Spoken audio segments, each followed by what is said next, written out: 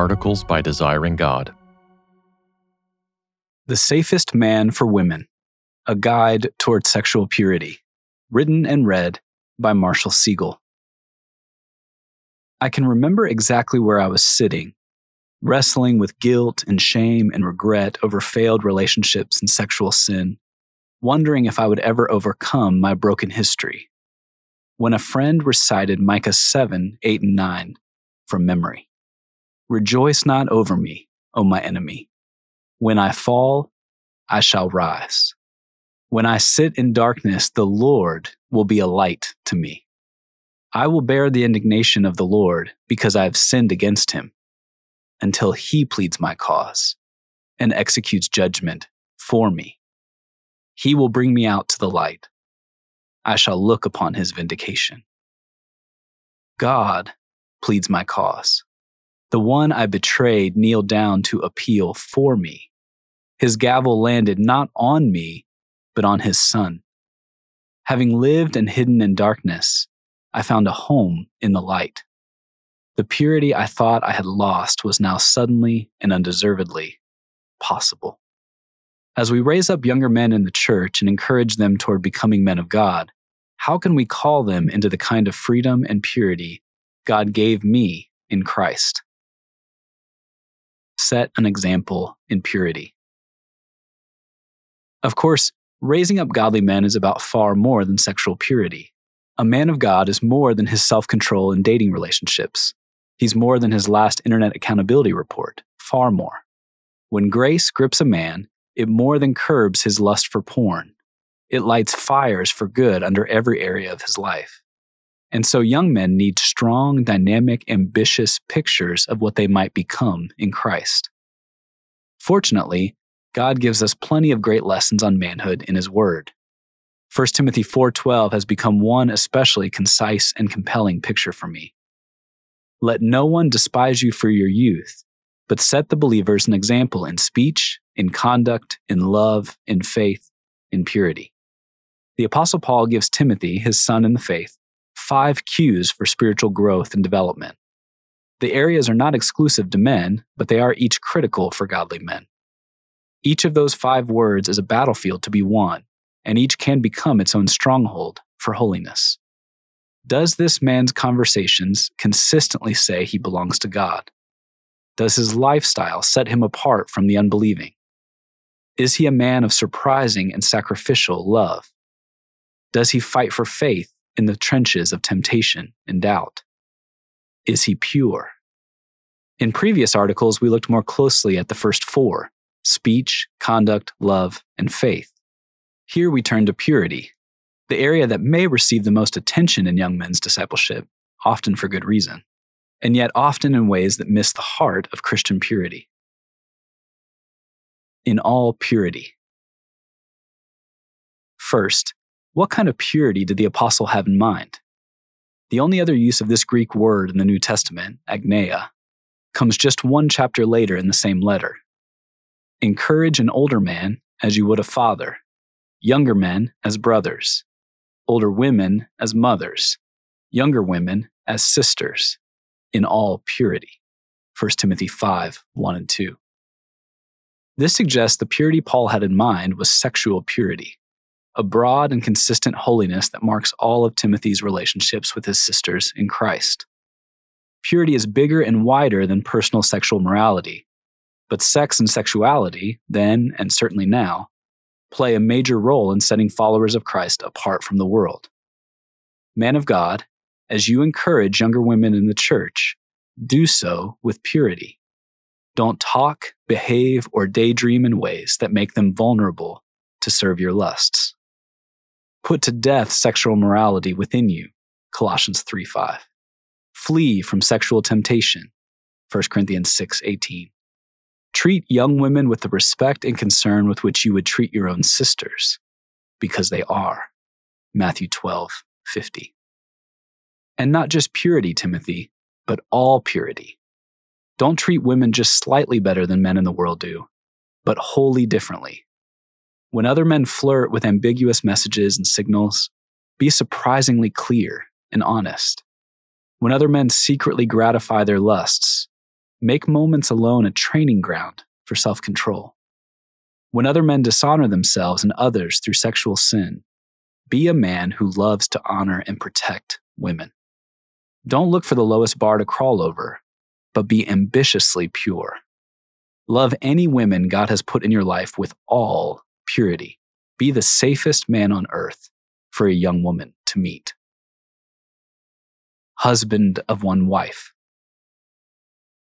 Earlier in his letter to the younger Timothy, the apostle gives at least one other glimpse into how godly men relate to sex and sexuality. When he names qualifications for pastor elders, the majority of the list simply pictures a normal godly man, whether he ever serves in church office or not. He must be sober-minded, self-controlled, respectable, hospitable, not a drunkard, not violent but gentle, not quarrelsome, not a lover of money, 1 Timothy 3, 2 and 3. These qualities mark every mature man who follows Jesus. And according to the same list, such a man is also the husband of one wife, 1 Timothy 3, 2. Now, Paul did not mean that an elder could not be single. Paul himself was unmarried after all, and he was not only an elder, but an apostle. No, more fundamentally, this is a way of saying men of God are to be sexually pure. They are men, whether married or not, who refuse to indulge themselves sexually in thought or action or suggestion with any woman but their wife. The husband of one wife, literally one woman man, is a concise way of saying, let marriage be held in honor among all, and let the marriage bed be undefiled, for God will judge the sexually immoral and adulterous. Hebrews 13:4. So do our thoughts and hands and clicks honor the spiritual wonder and purity of marriage? Or, when asked by God himself to stand guard along the walls around the marriage bed, have we instead gone missing? Worse, have we turned and fired the arrows he gave us against him and the women he has made? Have we indulged lustful thoughts, lengthy glances, wicked searches, sensual touching, sexual impatience, and self-gratification? Have we used God's gift of sex to assault the hands that gave it? Purity tells the story. Why would men of God be the husband of one wife? Because God has made marriage and sex an unusually compelling way of drawing attention to Christ and his love for his bride, the church. It's not the only way, by any means. Jesus himself never married. And single believers in Jesus often experience more of Jesus than married believers do, 1 Corinthians 7:35. But from the beginning, God has joined one man with one woman for one lifetime to tell the world physically and relationally, though certainly imperfectly, about the depth and duration of his love for us, Ephesians 5:31 and 32. The fire in a new husband's eyes is a flicker of the roaring flames in heaven. The brilliance of a bride, wrapped and radiant in white, is a glimmer of what it means for the church to be chosen, wooed, won, and made pure. And so how men and women treat sex and sexuality, whether married or not, sheds light on Christ for all to see, or obscures and slanders him. The world has found countless ways to distort, abuse, and vandalize God's masterpiece, but the added darkness has served to make true purity a brighter and clearer picture of reality. Few phenomena are more spiritually revealing and provocative today than a man who consistently denies his sinful flesh and makes war against sexual temptation. It will make him an alien in the eyes of the world, and a king in the eyes that matter most. Purity for sexual failures. What if we've already failed sexually? What if we've already spurned purity and fired our arrows back at God? Have we been dishonorably discharged and forever branded with our worst thoughts and actions? Is sexual purity possible for sexual failures? It is, and I should know. Pornography and sexual immorality plagued me for years, even after coming to know Jesus. I know what it looks like to fire arrows at God because I was often pointing the bow. Sexual repentance, to my shame, was a decade-long war. I indulged desires outside of marriage that were meant to lead me to a bride. I flirted and dodged and disappeared in dating.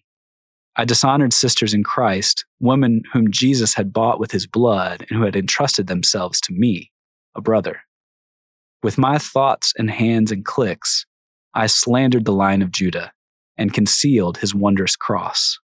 I squandered opportunity after opportunity to be the man I knew God wanted me to be. But God pled my cause. He brought me out into the light. After I had fired my arrows against him, he intervened and took my thorns, my nails, my wrath. I received mercy for this reason, that in me Jesus Christ might display his perfect patience. 1 Timothy 1:16. By his grace he forgave what I had done, and by that same grace he trained my hands, my thoughts, my words for good. He made a once impure man pure, not perfectly, but genuinely. Stories of sexual brokenness have their own way of honoring the worth of Christ and his cross. God wired sexual purity and marital fidelity to sing the truth about Jesus, a soaring and mesmerizing melody. But he sings something just as captivating over harlots like me, who leave our sexual sin for him. Pure men move toward women. One more lesson from Paul's counsel to Timothy. Setting an example in sexual purity does not mean avoiding women in the church. Notice the posture in his charge to the younger man. Encourage younger women as sisters in all purity. He could have said, play it safe and just keep your distance. But instead he says, encourage younger women as sisters. Care for them like you would if they grew up next to you. Move toward them, Timothy. Look for ways to give courage, to strengthen their hearts in the Lord and their resolves to love. The picture here is the opposite of the kind of divide that can emerge between men and women in churches and ministries. To be sure, there may be certain women to avoid, Proverbs 5:3-8. Generally speaking, however, men of God do not sidestep their sisters in Christ, but engage and care for them in all purity. In other words, they treat women like Jesus did. Safest man for women. When you stop to look, Jesus spends a surprising amount of time caring specifically and personally for women, in a day when these kinds of interactions were more socially scandalous. Even the disciples marveled at how he would stop and talk to women, John 4:27. Listen to the warmth and tenderness in Jesus' voice when a seriously ill woman grabs the edge of his garment. Daughter, your faith has made you well. Go in peace. Luke 8:48. When he finds the woman at the well, with her deeply broken and painful history, he doesn't look the other way or scramble to another well, but offers to refresh and restore her soul. If you knew the gift of God and who it is that is saying to you, give me a drink, you would have asked him, and he would have given you living water. John 4:10. When he saw the woman horribly disabled by a demon, he called her over and said to her, "Woman, you are freed from your disability." And he laid his hands on her, and immediately she was made straight, and she glorified God. Luke 13:12-13. He reached out and touched her in all purity, because that's what a good brother would have done. When he saw a mother grieving over the death of her son, he drew near to her broken heart. He had compassion on her and said to her, "Do not weep." Luke 7:13. And when he rose from the grave, what was the first name on his death-conquering lips? Jesus said to her, "Mary." John 20:16. This is the truest, most manly picture of purity the world has ever seen. A man abstaining not from his sisters, but from mistreating them or neglecting their needs.